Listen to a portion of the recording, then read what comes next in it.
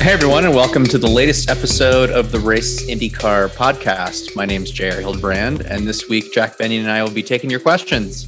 Nothing's off limits as we talk about the future of IndyCar, silly season, rules, and a whole host of other topics. Hello, JR. It's good to be back. We have to say a special thank you to everyone who tuned in for our ranking of the top 10 IndyCar drivers of the year. Definitely head back and check that out, that episode if you haven't already, along with our extensive backlog, which is full of fun episodes to keep the off-season hopefully relatively interesting. And also a special shout out to JR's own top 10 rankings that was published on the race's website. You should definitely go and check that out because it features more swearing than what you might find in some of my work, and generally just a lot more exciting than most of my work. I think it was great. I just tried to make it conversational, Jack. It was great. It was absolutely great. There's also loads of fun things happening for 2022 that JR and I will be revealing soon.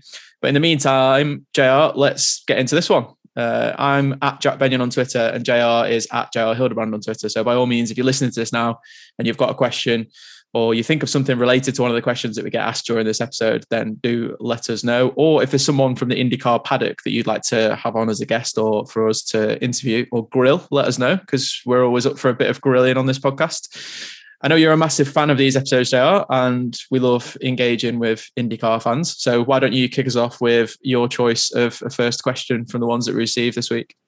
All right, cool. Yeah, we got a lot of great questions. So we're just kind of going to rip through a few of them or get through as many as we can today. This is from Double Waved Yellow at Double Waved Yellow on Twitter. What's next in your opinion for Hinch? He's got a long career in the media and as an ambassador for the sport ahead of him, but I don't feel like he's quite done driving yet. I would agree with that, Jack. I'm interested in your opinion, just kind of in terms of the silly season that's going on here. I guess it's my general perspective that I don't see a full-time ride on his horizon in the IndyCar series. Have certainly heard, just the same as everybody else through the media, that he's got some options in sports car paddock. I think in the US, obviously, particularly looking ahead to 2023. I think a lot of drivers, frankly, are trying to get themselves aligned properly to be in the mix for those LMDH DPI rides, because a lot of them are going to be at least semi-factory, programs. So getting aligned with manufacturers now is a part of that process. As Double Waved Yellow said here in the question, he's obviously there's a lot of directions that Hinch can go here and be successful. But in terms of what he's got going on in the car, what do you think is kind of on the immediate horizon for him, Jack?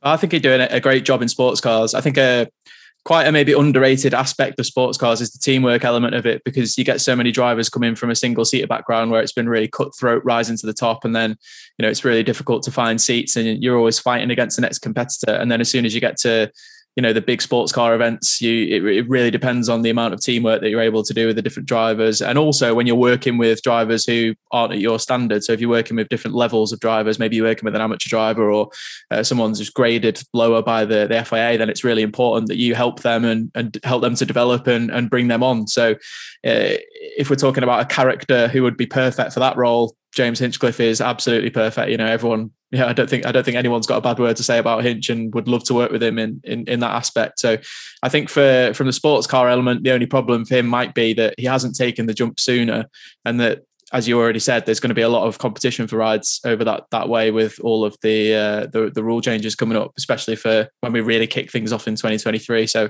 I think I wonder if maybe a Hinch of done maybe scored a prototype drive a couple of years ago, maybe that would have been much better for his chances of, being, better in contention now. But I still think there'll be teams looking at him and really, taking him seriously as a proposition. In IndyCar, I'd still love to see him do a few races. And I'm a big fan of, I think some people we'll talk about this later on when we get to oval racing in IndyCar. I don't like it when we do the same thing over and over again and expect different results. And for Hinch, he's had such a storied career in IndyCar, but it's just never quite. He's just one of them drivers where it's just been so much bad luck for him, and it's just never really come together. And I wonder if just doing a part program where he can just focus on however many number of races it is, whether it's just the 500 or whether it's 5 to 6 races, where he can just pick the events, the ones that he likes, and really focus and hone in on his preparation for those and really give him a good go with a good team.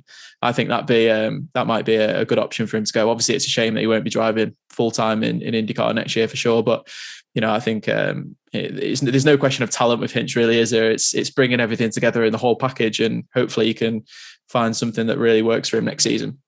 So next up, JR, we've got Stuart Coulter at SWRC Sky. I don't know how to say that in one word, but we'll spell it out. That makes it easier.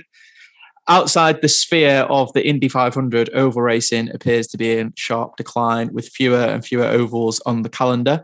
What should IndyCar do to stop this demise and prevent its calendar from morphing into latter-day car with no oval races at all?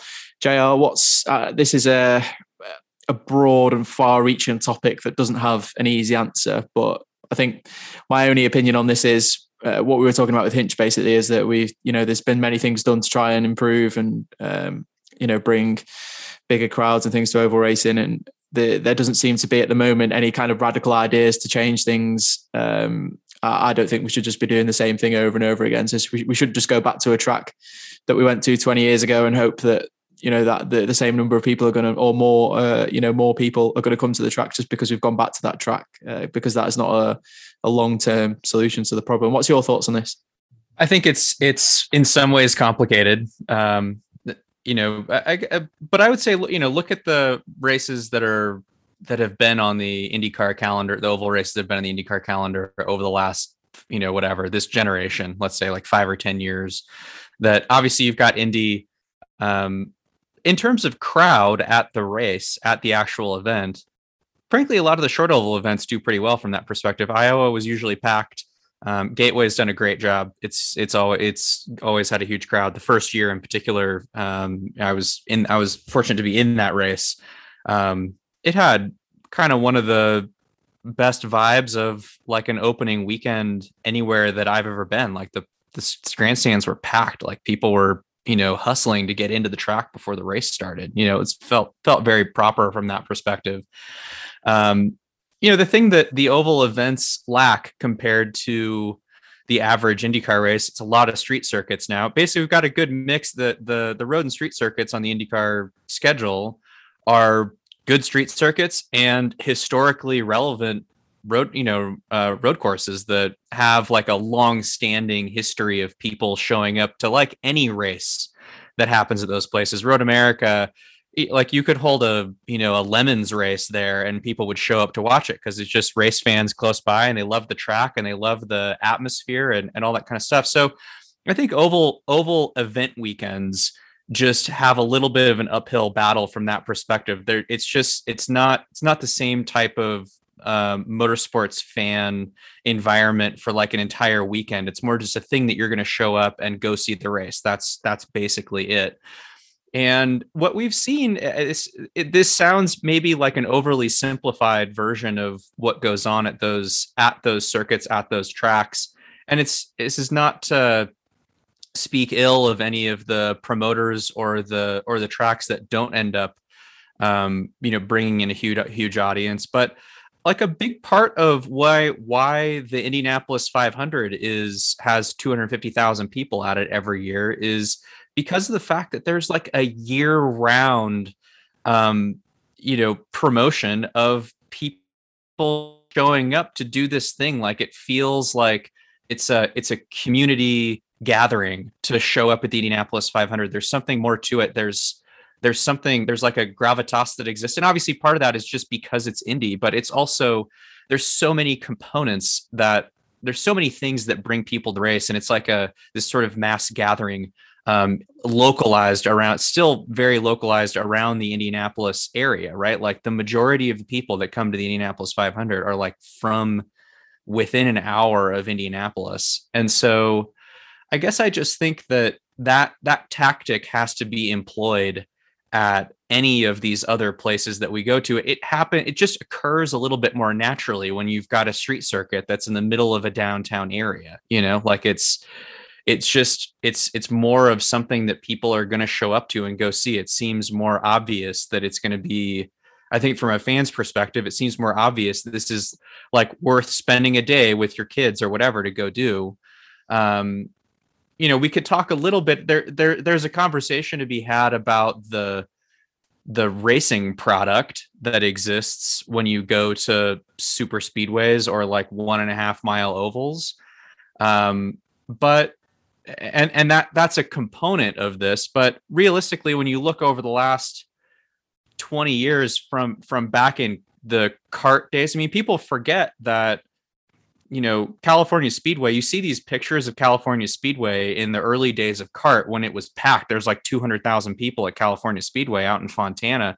But within a couple of years, there was like nobody in the grandstands for those events. And it was still cars that were going like 240 miles an hour. So I think we have a little bit of a weird, rose-colored kind of perspective looking back at other eras when we think that the oval racing was really popular or at certain tracks. And I think, to be totally frank, same thing with the IRL.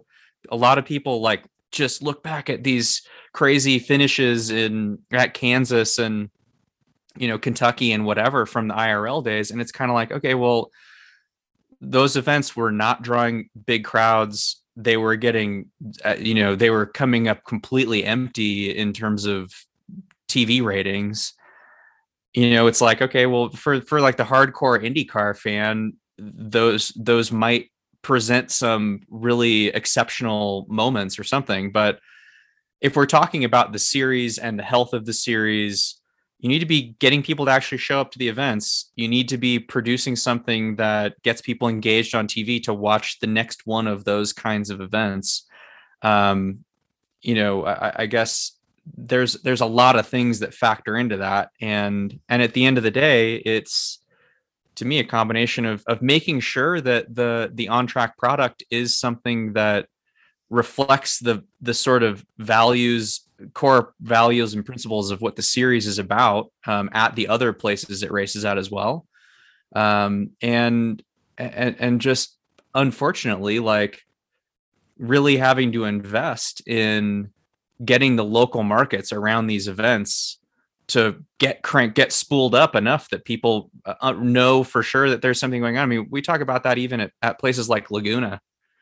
I mean, this is not an issue that's specific to oval tracks. I just think the oval races, and you see this for NASCAR too, the oval races there has been a bit of a decline because I think the format of those events hasn't become any more interesting basically in the last 20 or 30 years.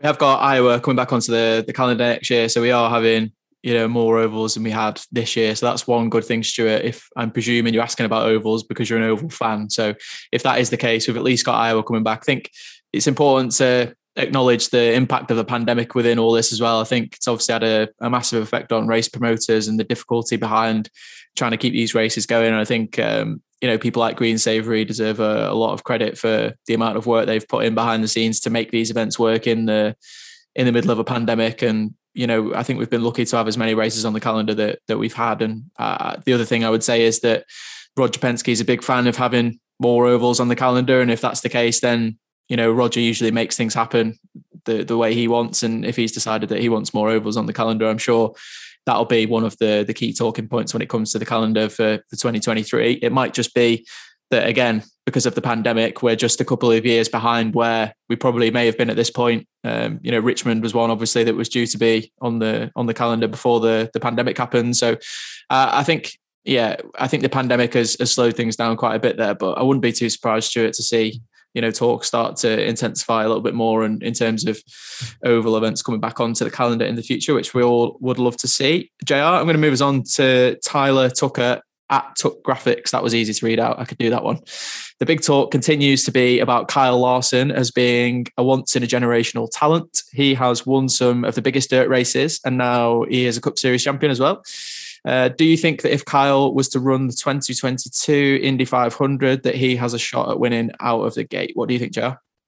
I've put this on wax on some kind of maybe not in completely public forums, but I'm going to throw it out there in the pod. I think Larson ends up in a Penske car for the 500 next year. Just going to say that I have no internal info about this at all, but it just seems like a somewhat, it's a Chevy. Roger and the team is downsized to 3 full-time entries. They got the stuff, they got some people.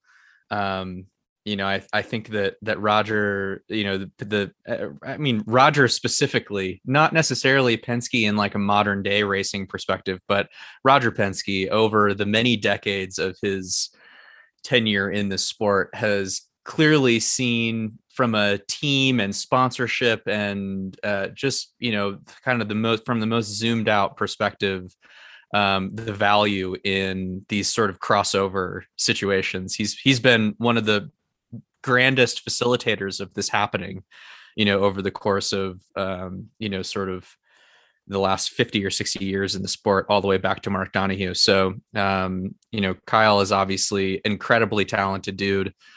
You don't do the things that he's doing. Like, he's the only guy on the face of the planet that could be doing the things that he's doing right now, I think. And I want to see him in an IndyCar.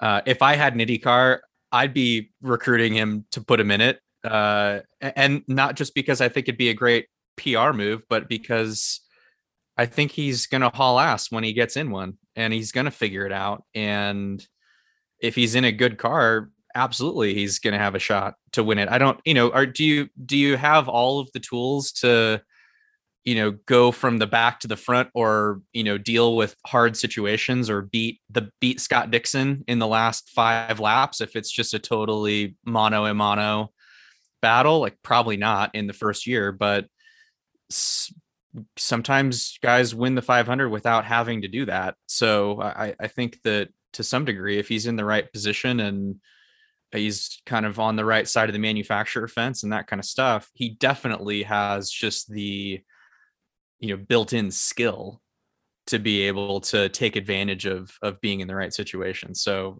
I wouldn't question that for a second. And like, if this doesn't happen next year, there's a whole bunch of people that are doing something extraordinarily wrong, basically, as far as I'm concerned. So that's my general point of view. What do you think, Jack? I think that it would be a fantastic thing to see. I'm not convinced.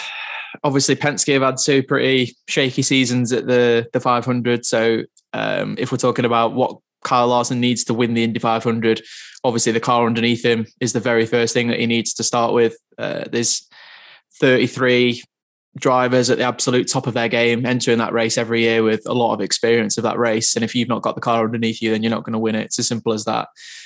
So that's a big question mark. Not saying it's, it's beyond Penske to turn everything around and win the 500 next year, because obviously that would be totally something you would expect of Penske, even though their performance over the past 2 years hasn't been top notch. So yeah, if he ends up at Penske, I think the first thing there to think about is that car going to be competitive enough to win the race? I also think that I think my personal opinion is that at the moment it's not possible for a rookie to come in and win the Indy 500. I think the standard of drivers that we've got in the series right now and the standard of teams is just too high for someone who hasn't done the race before to come in, nail the car setup, nail the preparation over the month, and also nail the strategy in the race. Obviously, strategy at the Indy 500 has always been difficult. It's not a new thing, but the combination of the level of the playing field, the level of the teams, how difficult it is to qualify, the strategy involved. I don't see anyone coming in, even someone of Kyle Larson's ability, and just winning their first Indy 500 race. So I don't see it happening in the first year, but I hope he would make a good effort of it and come and do a few years of it. I think the other big thing there is the travel involved between, doing the Charlotte race and doing the Indy 500. It's a difficult thing to do. It's difficult to be focusing full time on defending a NASCAR championship and then going to try and win the Indy 500 at the same time. Assuming that Kyle doesn't get a whole load of testing before the month of May. I think it's a difficult task. But saying that, definitely acknowledge that this season will go down as one of the best in American motorsports history for what Kyle's been able to achieve. to a certain extent, I think it would be great to see him come to the 500 and really introduce himself to a new portion of the American motorsport fan base, the ones that don't necessarily follow NASCAR that closely, which is obviously not many when it comes to the American motorsport fan base. But I think to see him in the biggest race would be absolutely fantastic. And I don't think he would win it his first go, but it would be great to see him there. Well, I would say you're being way too practical about your response there, but you're absolutely right on a lot of those points. I mean, I don't want to sound like I think he's going to win the race if he comes and does it. That's certainly not my opinion, but that's what everyone heard when you were talking. You basically said Kyle Larson is the best driver in the world, and he would win any race. He's going to win. No, but I think you're right. I guess there's a couple of things as you were talking that I just want to throw out there before we move along is, that I think Kyle's it's an interesting case for a guy that's, still young, racing full time in NASCAR. Like, I still personally, I don't know him that well, but like, I don't think he cares that much about his Cup career personally. Like, I think if he whatever, like if he got an IndyCar ride, like I think he'd come and drive IndyCars for a year and like race as much Cup as he could. Like there's a little bit of that. There's there's contracts and it doesn't always like work that way. But if it was just up to him, frankly, I think he's happy to do like 500 dirt races a year. So it'll be interesting should this happen. It'll be interesting to see how he approaches doing this. Like, does he approach doing this like it's just another race that's on his calendar, or does he say, okay, screw it, like I'm gonna skip the NASCAR race that's on qualifying weekend because I'm gonna make the playoffs anyway because I'm gonna win 5 NASCAR races over the course of the year and actually commit to doing all of the things that you need to do just for, because like you brought up, just from like the timeline of how those events overlap over the course of those couple of weeks, it's super tricky as it is. But I guess my opinion is at least shaded slightly by looking at Kurt Busch come over and do it a few years ago, and it's kind of like he ended up finishing 6th.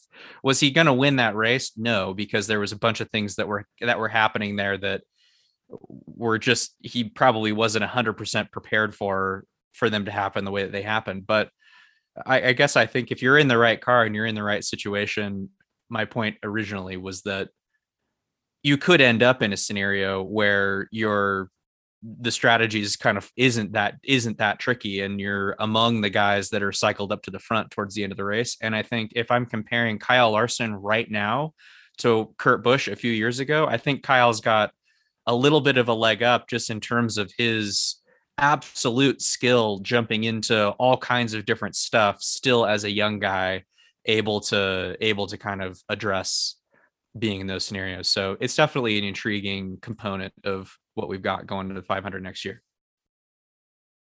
All right, so our next question is from Kieran /Mega at Mega versus Primus. We'll be the judge of whether you're Mega, Kieran, not you. All right. So this may seem like a strange question. Kieran's saying this, not me. But can people support more than one team? I want to support a couple of teams, or would it be strange to support more than one team? I think that's a very reasonable question, personally. And I am going to definitely give you the go-ahead here to support more than one organization. I think teams would be happy to let you do that as well. There's lots of great drivers, lots of teams.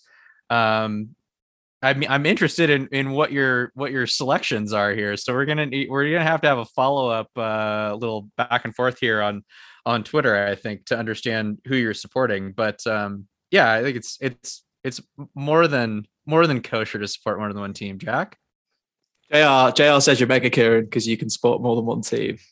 As a journalist, I obviously have to be unbiased and don't support any team or driver. But I think if you're a fan and it helps your viewing experience or your enjoyment of the series to back multiple drivers, then why not? I think obviously being partisan to a team or a driver or an athlete is part of enjoying sports, I guess, for a lot of people. But if you want to follow more than one team or more than one driver, then why not? I think obviously where motorsport differs to other sports is, your driver can have really bad weeks, or he can retire, or be taken out of the race or something. So it's nice to have a different option, I guess. If you're watching a 500-mile race and your driver gets taken out on the first lap, then you've got someone else to follow. Don't just do it because you want to hedge your bets. That's my only caveat. But yeah, thanks, Kieran, for the good question. We'll move along to the next one. It's from Chris at Chrissy88. If there was an IndyCar race in the UK, where would you have it? This is actually a really good question. I mean, the first couple that comes, the obvious is like, oh, go to Silverstone. Well, I'd say screw that. You know, F1 already goes there. We already have this kind of like doubled up situation at COTA. The beauty of IndyCar is that right, wrong, or otherwise, we go to a bunch of places that F1 won't go to. So I'd say like Brands GP would be mega. Even like, you know, I don't know. Can we go to Thruxton? Can we go to? There's lots of cool tracks in the UK. Jack, what comes to mind for you? Well, are you biased towards Brands for any reason? No, I mean I've driven there. Well, that's what I was going to say. Maybe some people don't know that you did A1 GP there. Yeah, it's just, I mean, the GP circuit there is like pretty rad. Like it's definitely not that much stuff. I guess not that much stuff goes on it. I mean, I think a lot of even like the kind of club level stuff just runs on the Indy circuit, right? So that was a really cool to be able to drive the GP track. You know, definitely like makes a man out of you around the back half of the track. And IndyCars there would be cool. IndyCar's got a good the spec of IndyCar right now, with kind of as relatively low down for us as it is just really good for that kind of circuit, because you don't have the insanely high cornering energies even through fairly fast corners that like an F1 car does. You know, like this would be a laughable question if modern F1 cars could run at the Brands Hatch GP circuit. So I'm all for kind of leaning into the IndyCar formula to say, all right, where could we go that people would love to see, like some proper action from fast modern race cars that just F1 would never even touch at this point. And the GP circuit just stands out as that kind of place. Yeah, but we had the Champ Car Trophy at Brands, and I think part of the problem there was part of the bigger problem that you have now. The cars have evolved to be so big that just overtaking on, basically, there's very few circuits in the UK where current Indy cars would be able to overtake in a acceptable way, really. I think if we're drawing this on a piece of paper, I think Thruxton is 100% the best place to go for IndyCar. But going flat through church side by side with two Indy cars at Thruxton would not end well, I don't think, for the safety of the drivers. So I think Silverstone would be the only realistic option where you could race Indy cars and where it would be actually entertaining to watch and not just one on qualifying.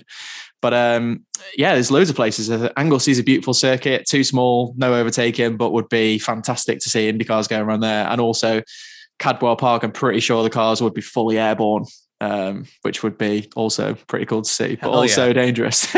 So IndyCar, we need like another aero spec that's just like take the wings off, and Firestone give us like a super sticky tire and go to the places you used to be able to get some air and just let it rip. Yeah, for sure. I'm all for that. There are options, but as we said, it'd be so difficult to try and choose one based on where it would actually be a good race, and it wouldn't just be going for the sake of it, which is part of the reason why, it's probably not under consideration for many championships, not just IndyCar. But yeah, those are two cool kind of casual fun questions there. So thanks for those, Chris and Mega Kieran. Let's move on to the Brothers Hunt at Hunt Brothers F1. IndyCar appears to be on the precipice of a boom era. What steps would you take to keep the series on its current trajectory, and would races in different countries help or hinder it? I'm on team Zach Brown for this one. I don't think IndyCar should be going out of North America at the moment. Obviously, Mexico is a kind of an option, but I definitely wouldn't want to see. I wouldn't want to see IndyCar personally go any further afield than that at the moment, because I think there's still work to be done in establishing the fan base and the teams and series in America, and helping to raise the profile a little bit further. Obviously, precipice is a really good word, because we're kind of teetering on that at the minute. We've got some great momentum. We've got some really big drivers in the series. We've got a phenomenal group of teams that are so close together, even though there's a real variety of budgets and kind of sponsor support and stuff like that for the team. So that's really cool to see. But I still think we're a little way off the kind of maybe some of the glory days of the past. So I would like to see, which I think is the case anyway, is Mr. Penske focusing on really establishing the IndyCar brand in North America. And there is some cool stuff going on behind the scenes. It'd be nice to see some development of the media strategy there, but I'm sure that's part of the whole Penske Entertainment Group's plan. JR, do you have any strong opinions on this one? Definitely. I think I would. That was rhetorical. Yeah, I would basically agree that in terms of the, I think we do need to focus in North America. I think Mexico is an interesting, space for that. I think there's, just to speak about that for a second, I think there's some sort of interesting options, like, going back to Surfers Paradise gets thrown out a lot.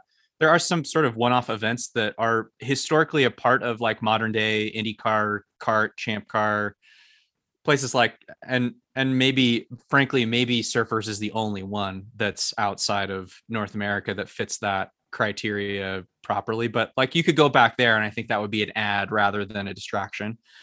So it's not to say that there's nothing outside of the US or North America that I think makes sense, but I would agree that I think that IndyCar can build with the way that, the media, digital media in particular, works these days. Like, IndyCar can build an audience outside of North America without having to race outside of North America in a way that, frankly, it couldn't like 20 years ago.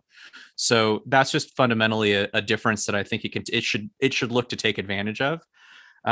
If you're asking me what I think this next steps are to continue this current trajectory and make sure that it tips the right direction from this precipice that we're at, I agree that this is a strongly worded question from the Brothers Hunt. I think that there's a few things, like, I sort of break down when I think about IndyCar or any of these championships, I sort of break it down in my mind into like, okay, what is the product itself? Like the actual racing product, what is that? And where should it be going? What's the sort of, content communication distribution strategy? Like, that's all sort of basically wrapped up in a bubble of media. What's it doing to actually,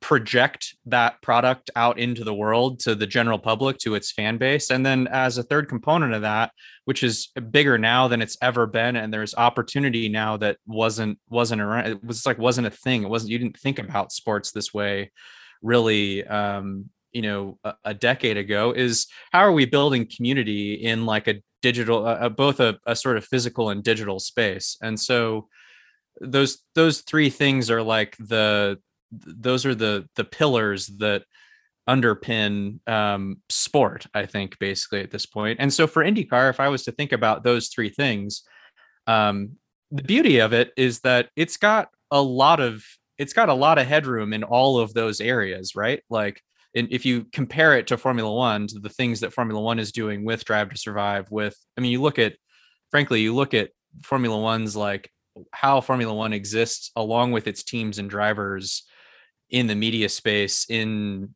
social land, like all of this stuff. It's just like head and shoulders.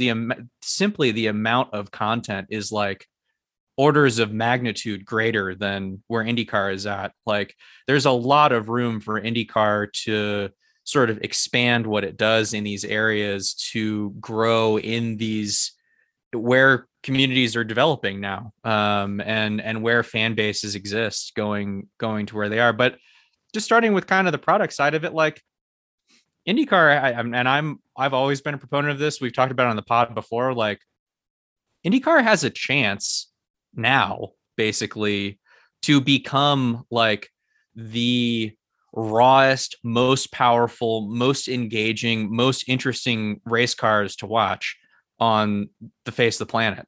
Like, the current spec IndyCar without any more downforce, with like 1,200 horsepower in qualifying trim, like, people, it's like, it's been so long since we've had 1,000 horsepower Indy cars that people just think that sounds completely absurd.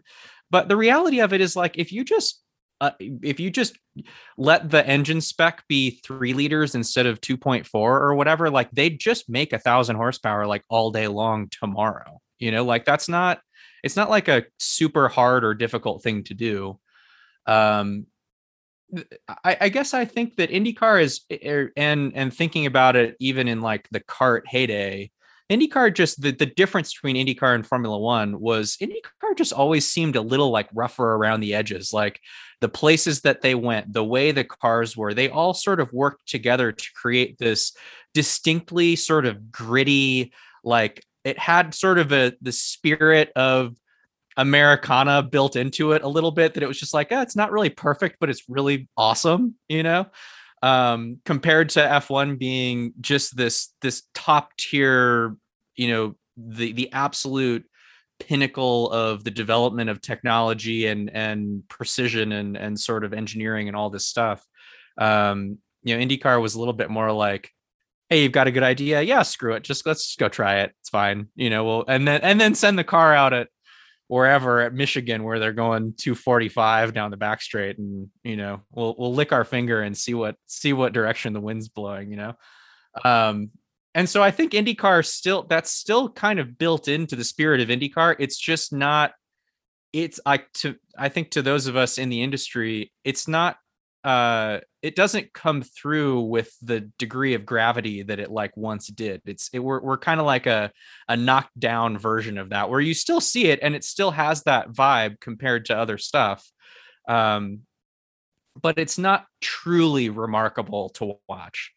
And I think that if you compare, if you brought that to the table, like if the actual on-track product was this just extraordinary thing to see one car do a qualifying lap, at Detroit or wherever, like I still think of Montoya, sparks flying when he's banging the rim off the curb, at the exit of the last corner. If you can get back to a little bit of that, where it's just like, I just want to tune in and watch this YouTube video on loop. If you can get that vibe back, you draw some like, sort of critical mass from drivers and within the community from that perspective, you really have something exciting to talk about. Like you have a truly differentiating thing, that this is where the hardest cars to drive exist, period. And like that would be sort of an unassailable statement to be making, building your content strategy around that, around these guys that are strapping into these machines, selecting the places, the tracks that you go to be sort of the accelerators of that vibe, the places that you're going to go to, these places that are going to accentuate that aspect and kind of spirit of what's going on.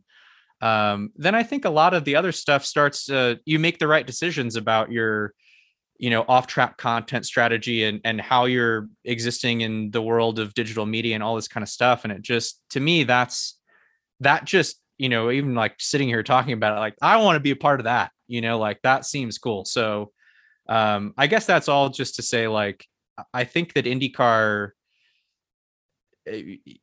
has some ways that it can distinctly differentiate itself even more from NASCAR, from Formula One, from the other stuff that's out there, and can certainly, and I think could do that in a very focused way just here in the States, let alone, kind of the surrounding areas, North America. Well, definitely hit rewind and listen to that again, because I really enjoyed it. And I think that needs to be written for the race, because that sounded a little bit like a really, really intelligent 7-year-old saying that we need to have Hot Wheels cars with 8 million horsepower, but also with some really intelligent things thrown in at the same time that were far beyond the 7-year-old's years. I think that was great. Nothing to add. I think we've covered that perfectly, and I think we should move on. All right, Luca Ruocco, you're next at LR Luca Ruocco. What does a driver feel in the last hour before the 500? Is there space for emotions, or are you so focused that you live in a sort of bubble? And he also adds, great pod, guys. Congrats. I can only assume that question's aimed at me as the JR, what does a driver feel in the last hour before the 500? And is there space for emotions? Well, I kind of initially had to think, like, when is actually the last hour? Because there's so much stuff, probably starting like 2 hours before the race actually starts is when things start to, the dominoes start to fall sort of in terms of what you're doing. That whole morning, you're trying, for me at least, and I think most drivers are kind of in the same boat. You're trying to just sort of conserve energy. You're trying not to get too spun up about anything in particular. There's a lot of things that aren't really in your control.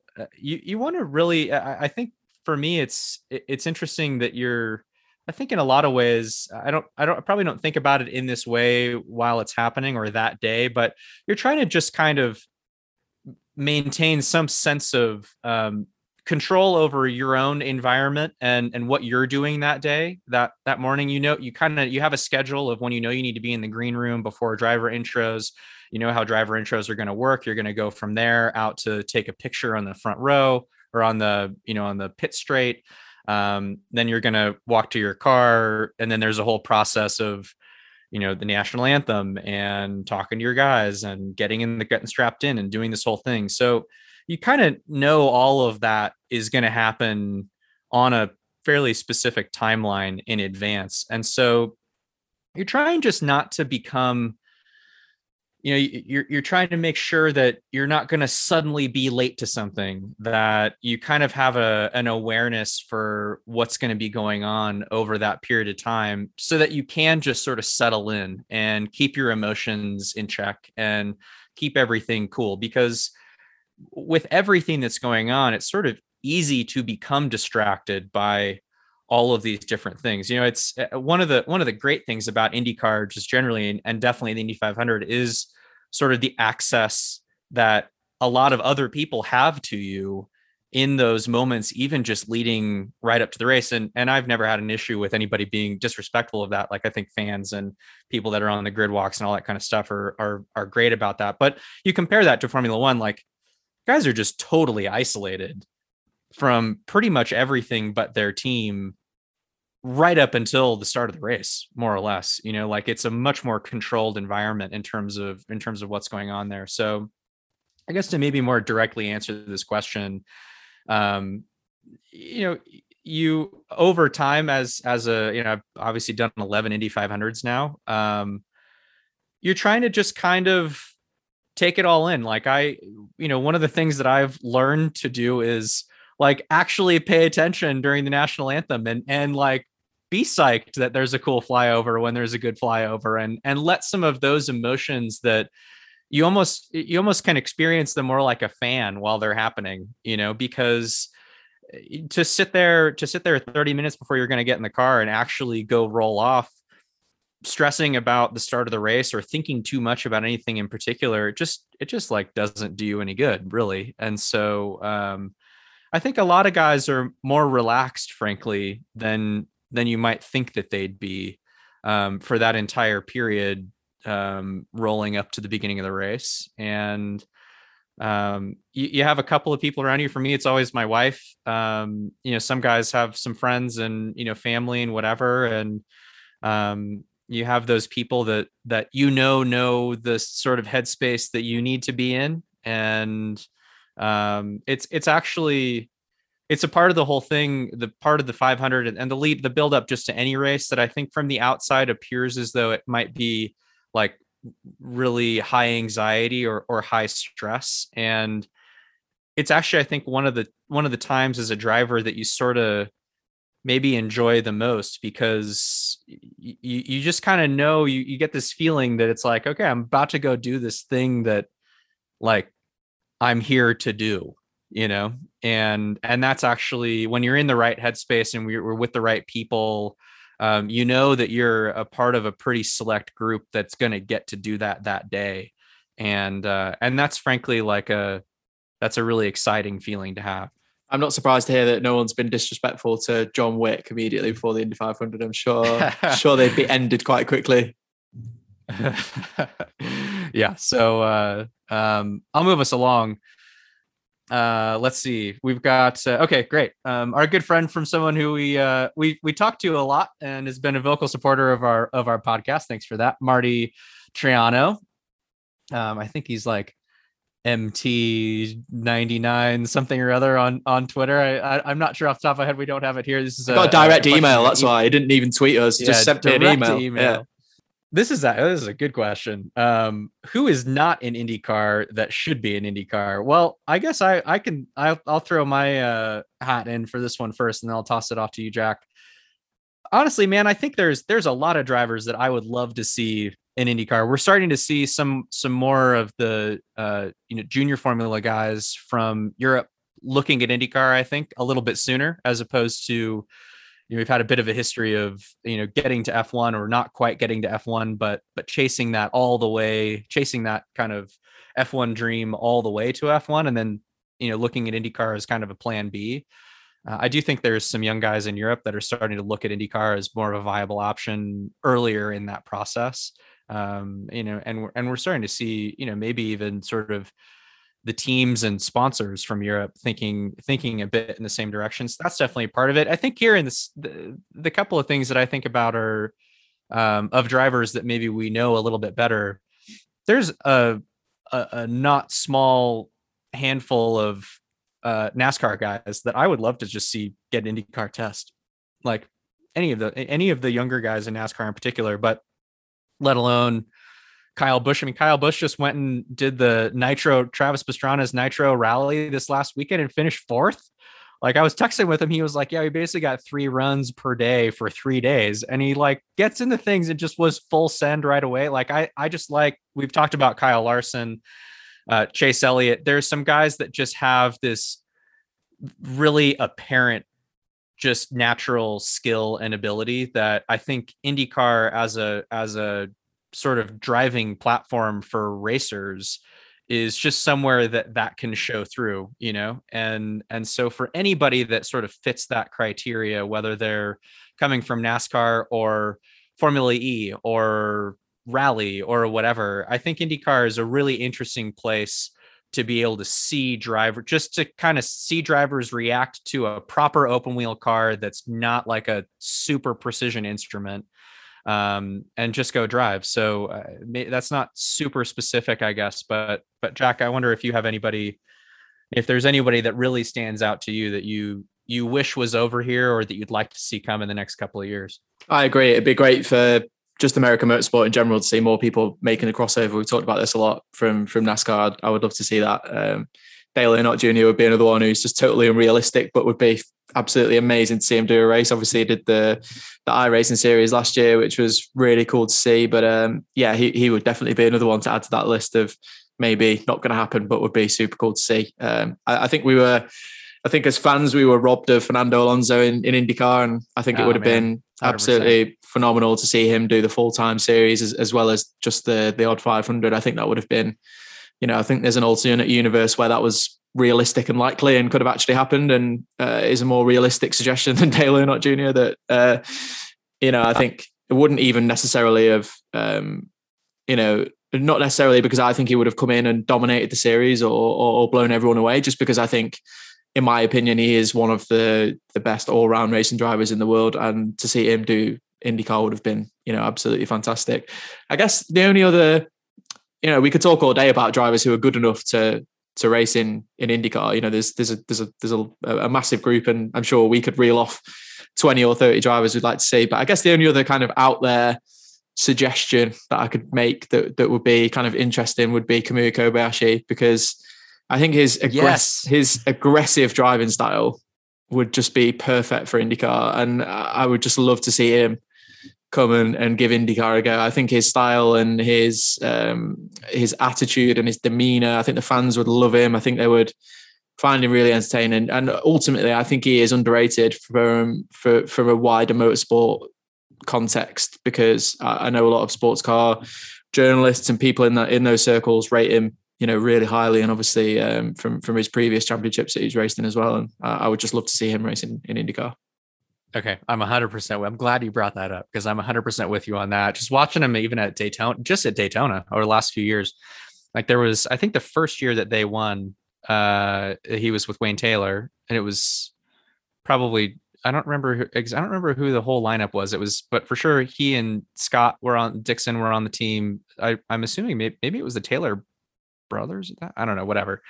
That I remember at the end of the race, I think it was his first year as a part of that squad, that they just left him in at the end. Like Scott was supposed to get in for the final stint, and they were like, "Nah, he's good. Like, just leave him in there. Like he's crushing it." And I remember talking to Scott briefly about it, that he was just like, yeah, just the way that Scott was really was impressed with how this is kind of a random and specific thing, but how he got off the brake pedal, like going into the bus stop, like just that one place on the track, that it kind of took everybody else a minute to just figure out, like, what is he even doing? Like, how is he carrying that much speed through there and keeping the car like sorted out, and when you hear things like that from other drivers like that was 5 or 6 years ago or something. And that's always stuck in my mind as like, man, I bet he'd be good in IndyCar. Like it's just the type of thing when you hear little things,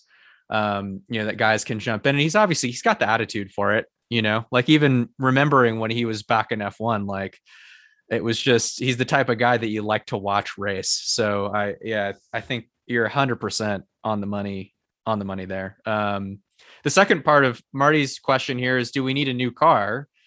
In essence, is the DW12 outdated? And I would say you could make an argument that we're in need of a new car. I guess to me, the only reason to go to a new car is like, are we going to from a just strictly sort of tactical perspective, like, is the car getting too old? The answer to that is no. Like from a safety perspective and whatever else, like they could run these chassis for another few years. They'll continue updating them. Obviously, we've got the aero screen now, which is huge improvement. They've been able to improve the crash structures and all of this stuff just as sort of iterating on this car. So in a lot of ways, the current chassis, like if you bought a chassis now, it's a lot different actually than the original DW12 chassis was. So just to kind of get that piece of it out of the way. In terms of moving on to a new chassis, sort of for the sake of moving on to a new chassis, I think that's a little less straightforward, and basically just because it's like, well, why? If we've got a good reason for why, like if we think that the vehicle formula fundamentally needs to be different, or that the aero package on the car as it relates to the chassis itself needs to substantially change somehow, like the way the floor is designed, the way the, whatever, then sure, everybody would be on board, I think, with moving to a new chassis. But if we're not making those types of changes, then I don't personally think those are in the immediate future for IndyCar. And so I don't think we'll see a chassis change in the next couple of years, because it's at the end of the day, this does come down to the chassis itself. When you make a chassis change, it's an enormous increase in expense for 1 year for the teams. And we're already going to have that next year, or, at the end of next year, between 22 and 23. The chassis itself obviously isn't changing. It's just going to these hybrid power units, but a bunch of other stuff to do with how that all fits in the car changes. So that's going to be, I think it's something like 150K or 200K a car just to make those updates. Basically, you think about throwing in a whole new chassis that everybody has to buy, everything again from scratch. At the moment, I don't think the equation is such that that's realistic to see happen for any particular reason in the immediate future. I would like IndyCar to find a way to lower the weight. I think that would be very beneficial. But, I think fundamentally the introduction of the aero screen is what's kind of pushed the weight, higher. And then we're going to have the hybrid power units, which is going to even increase the weight more. So I think weight saving is going to be an important thing moving forward. I think you're right. I think we'll see a phased introduction of updating the car. I don't think anything will come at once. I think it'll be too much of a cost implication. But I think the problem is, people can think that having a new chassis is a golden bullet where you're going to fix all of the series problems in inverted commas, because I don't think IndyCar has many problems when it comes to the on-track formula. But, obviously I think they could, with the aero screen, they could make a better car for racing at the 500 specifically, which is obviously the biggest race and the one that you want to focus on. But there's no guarantees here. You could spend 5 years designing a chassis, getting the aerodynamics right, and then it turns up at Indy and it's no better than the previous car. So I just think it's too easily thrown around this as a proposition for championships to, well, we're just going to lob a new chassis at it because we're not 100% happy with the racing. But if you're kind of 80% happy with the racing, then it's worth persevering and trying to make changes and update and not give the teams that massive expense for, something that potentially isn't going to improve things. So I think that's kind of where I'm at, to be honest, JR, with that one. Yeah. And I think that's frankly a very fair assessment of it, that there are some things when it gets to a point, the aero screen is not fully integrated into the design of the chassis. There have been a lot of updates to the car over the course of the last 10 years. So you could definitely, with a new chassis, you could integrate those things better. The chassis would become lighter. You would have the absolute most current technology in terms of carbon layups and all this stuff. You'd improve the car. Like, from a driver's perspective, yeah, you'd love to have a new design to the chassis. But I think from IndyCar and the team's perspective, there's a lot of other things that factor into that. And I think, to your point, Jack, they're not gonna come out with a new chassis right now that's completely reinventing the wheel for IndyCar. So there's a lot of those factors that come into play. You only have to look at a championship like Formula One that has had, fairly regular rules updates, where obviously it's not exactly the same, but it's with F1, it's more obviously aero dictated rather than chassis dictated. But you only have to look at what's happened there over the years, where they've done things that they say are going to have a specific impact on the formula, and it doesn't work, or it's not exactly as the rule makers want, or the teams find a way around what the rule makers are trying to achieve with their rules. And I think there's a lot to be said for keeping the rules the same. I think we've got to a point where the IndyCar teams have a lot of things that they can build themselves. They have a lot of freedom over parts that they can develop and work with. And I think there's enough freedom there that there's still a lot of really good engineering work going on behind the scenes with these teams, but also we're getting a stable platform to build off, where it's a fair kind of level playing field, to a certain extent. Obviously there's different budgets and things like that in IndyCar, but for me, I think we're in a good space right now with where we're at. Obviously it's going to get to a point where, in 2 or 3 years time, we're going to have a very old chassis, but I think we'll see kind of staged updates and upgrades and things there. Thanks very much, Marty. I know JR said this earlier on, but we really appreciate your support of the podcast, and we enjoy interacting with you on Twitter and by email as well. JR, we'll just finish with this one, and then I'm going to address another question that we had just at the end here. But Hadley Simons, sorry if I pronounced that wrong, Hadley, suggested that we should bring back kart, which would be nice. What if Zanardi never went to F1 in 1999? I'm sure we could spend quite a bit of time with that. Before you answer, JR, Hadley, definitely make sure you go out and check out the Beast episode that we recorded earlier this year, just before the 500, with Alan Jr. and the author of the book Beast, Jade Gerse, where we did a deep dive in kind of bring back fashion. I guess I wouldn't want to offend Glenn Freeman, who does the Bring Back V10 series for the race, but I think we did a fairly representative homage to that series by doing that deep dive. That was really fun and really enjoyed that. So Hadley, check that out. JR, Zanardi, I think basically he would have won 2 more championships, and then Ganassi fell off a little bit after that, and he probably would have struggled a bit after that, I guess. But yeah, this is I kind of like these future storylines that you can do, where you kind of move people around in the way that you want them to move instead of what actually happened, and you kind of create a chain effect of 10 years down the line. How would the championship look different? Yeah, I think I would have loved to have seen Alex in there's a lot of things that sort of play into, I guess, in 99. That's far enough back that maybe he wasn't really in the frame for going to the Indy 500, but would have loved to have seen Alex run at Indy, and that would have been really, really cool. I mean, another component of this is like, just imagine how amazing that whole era would have been if there wasn't for the split.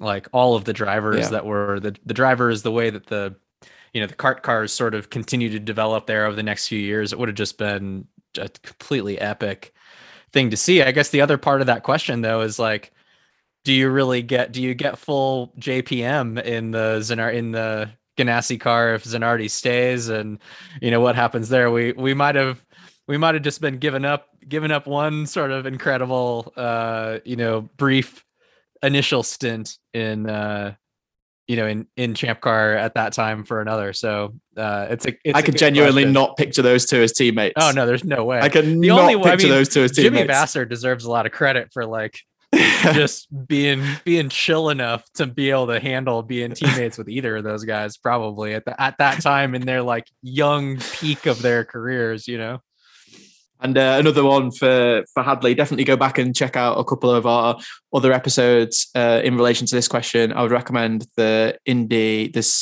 first Indy GP race. We talked about this at length, but he's asked, do you think blue flag rules need to change in IndyCar? Personally, I like the fact that cars get to fight to stay on the lead lap, but I also feel like it does need to be strictly enforced in certain scenarios, which I think is kind of where we got to, JR, wasn't it? That we felt like it would be nice to have a bit more kind of like if you could dedicate someone at race control to be kind of looking at these kind of things, it would be nice to kind of take it on a case by case basis. But obviously racing's never that simple, is it?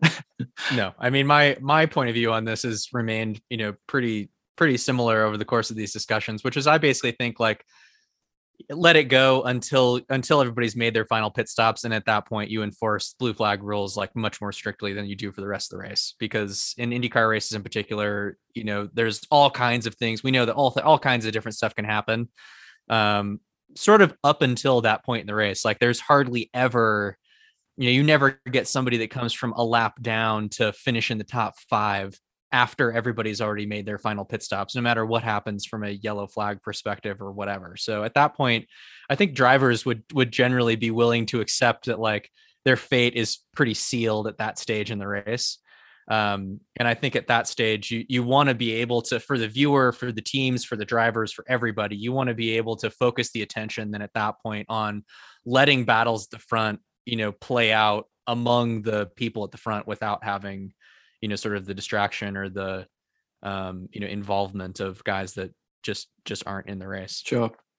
I guess I want to do a final shout out, JR, before we go to motor_racing_addict or at motorrace_addict on Twitter, who's asked us a series of questions about the rules in IndyCar in terms of testing and what the teams can do behind the scenes with parts and things like that. And that is something that A, will take a little bit of time to go into, and B, that the race will be doing quite a significant feature on in the next couple of weeks, where we'll be breaking that all down in a big feature as to what can happen in the off season and over the course of the season, but away from the racetrack, basically, in terms of how these teams can improve and change things. So we'll revisit that on the next podcast and break down your question in a little bit more detail. So thanks very much, Motor Race Addict, for sending that one in. We're not ignoring you. We're going to answer that one once the feature is live later this week. So that's all, JR, unless you've got anything you want to get off your chest. I tell you what, I'll fire one more quick question at you. Very, very quick one. Kyle Kirkwood joining AJ Foyt Racing. We should cover that off as the news story that's kind of happened since we last did the podcast. Obviously, amazingly successful in Road to Indy and joining a team that you know relatively well as you competed in the 500 with them last year. How excited are you by that move? Yeah, I think it's going to be really interesting to see. Kyle's shown at every step along the ladder that he's just got what it takes. And, I think he's the type of driver that, a bit like we've, some of the qualities of like, we've talked about Alex Palou this year, just having that little bit of extra bandwidth kind of to take things in. I'm excited to see him in the IndyCar. I haven't been present for any of his testing, and I don't think he'll be in the Foyt car probably until after the first of the year. But I'll be really excited to see sort of what he brings to the table. I know the team is pumped to have him on board. And I mean, it's the first step in, what hopefully will be, a great career for him. So I know he's had some options. He's had some difficult decisions to make over the last couple of months, just in terms of how all this stuff has played out. And I think he's leaving his options a little bit further down the road, sort of more open-ended by making this choice. I think it's just a 1-year deal, but it'd be great to see him. We've got 3 Indy Lights grads, coming into the series next year. So even these years when the Indy Lights field seems pretty thin, it's good to see that sort of continued, evolution coming up. And I mean thin just in terms of overall car count. So yeah. I think my probably slightly harsh opinion at this point is that I think Kyle's going to struggle to to achieve something better than what Sebastian Bourdais and Justin Taylor were able to do last year. I think it's going to be a real uphill struggle, but I guess the team are hoping that bringing in someone as exciting as Kyle is going to help them to attract some people into the team, and it's going to, you know, bring the overall kind of I guess camaraderie of the team is going to be quite cool. And having that young kind of thirsty rookie in there is going to, you know, it's a bit of a departure from, you know, maybe having more experienced or veteran lead drivers in the past for that team. So I think it's maybe something nice that will kind of mix things up for them and give them, you know, some different options. So that's cool. I think the other thing, Jar, I just wanted to say to you, because I knew you'd like this, was that Colton Herta is younger than 2 of the 4 rookies that we're going to have on the grid next year, which is something that is just absolutely, as a huge Colton fan, I knew you would like that one. That is an absurd statistic, considering he's got to be one of the favourites to win the championship next year going into it, and someone that we obviously always like to watch. Thanks so much for joining us on this episode of the Race IndyCar podcast. Make sure you tweet us at JL Hildebrand, at Jack Benyon, if you've got more questions that you want us to address during the off season, and we'll be back soon with another episode.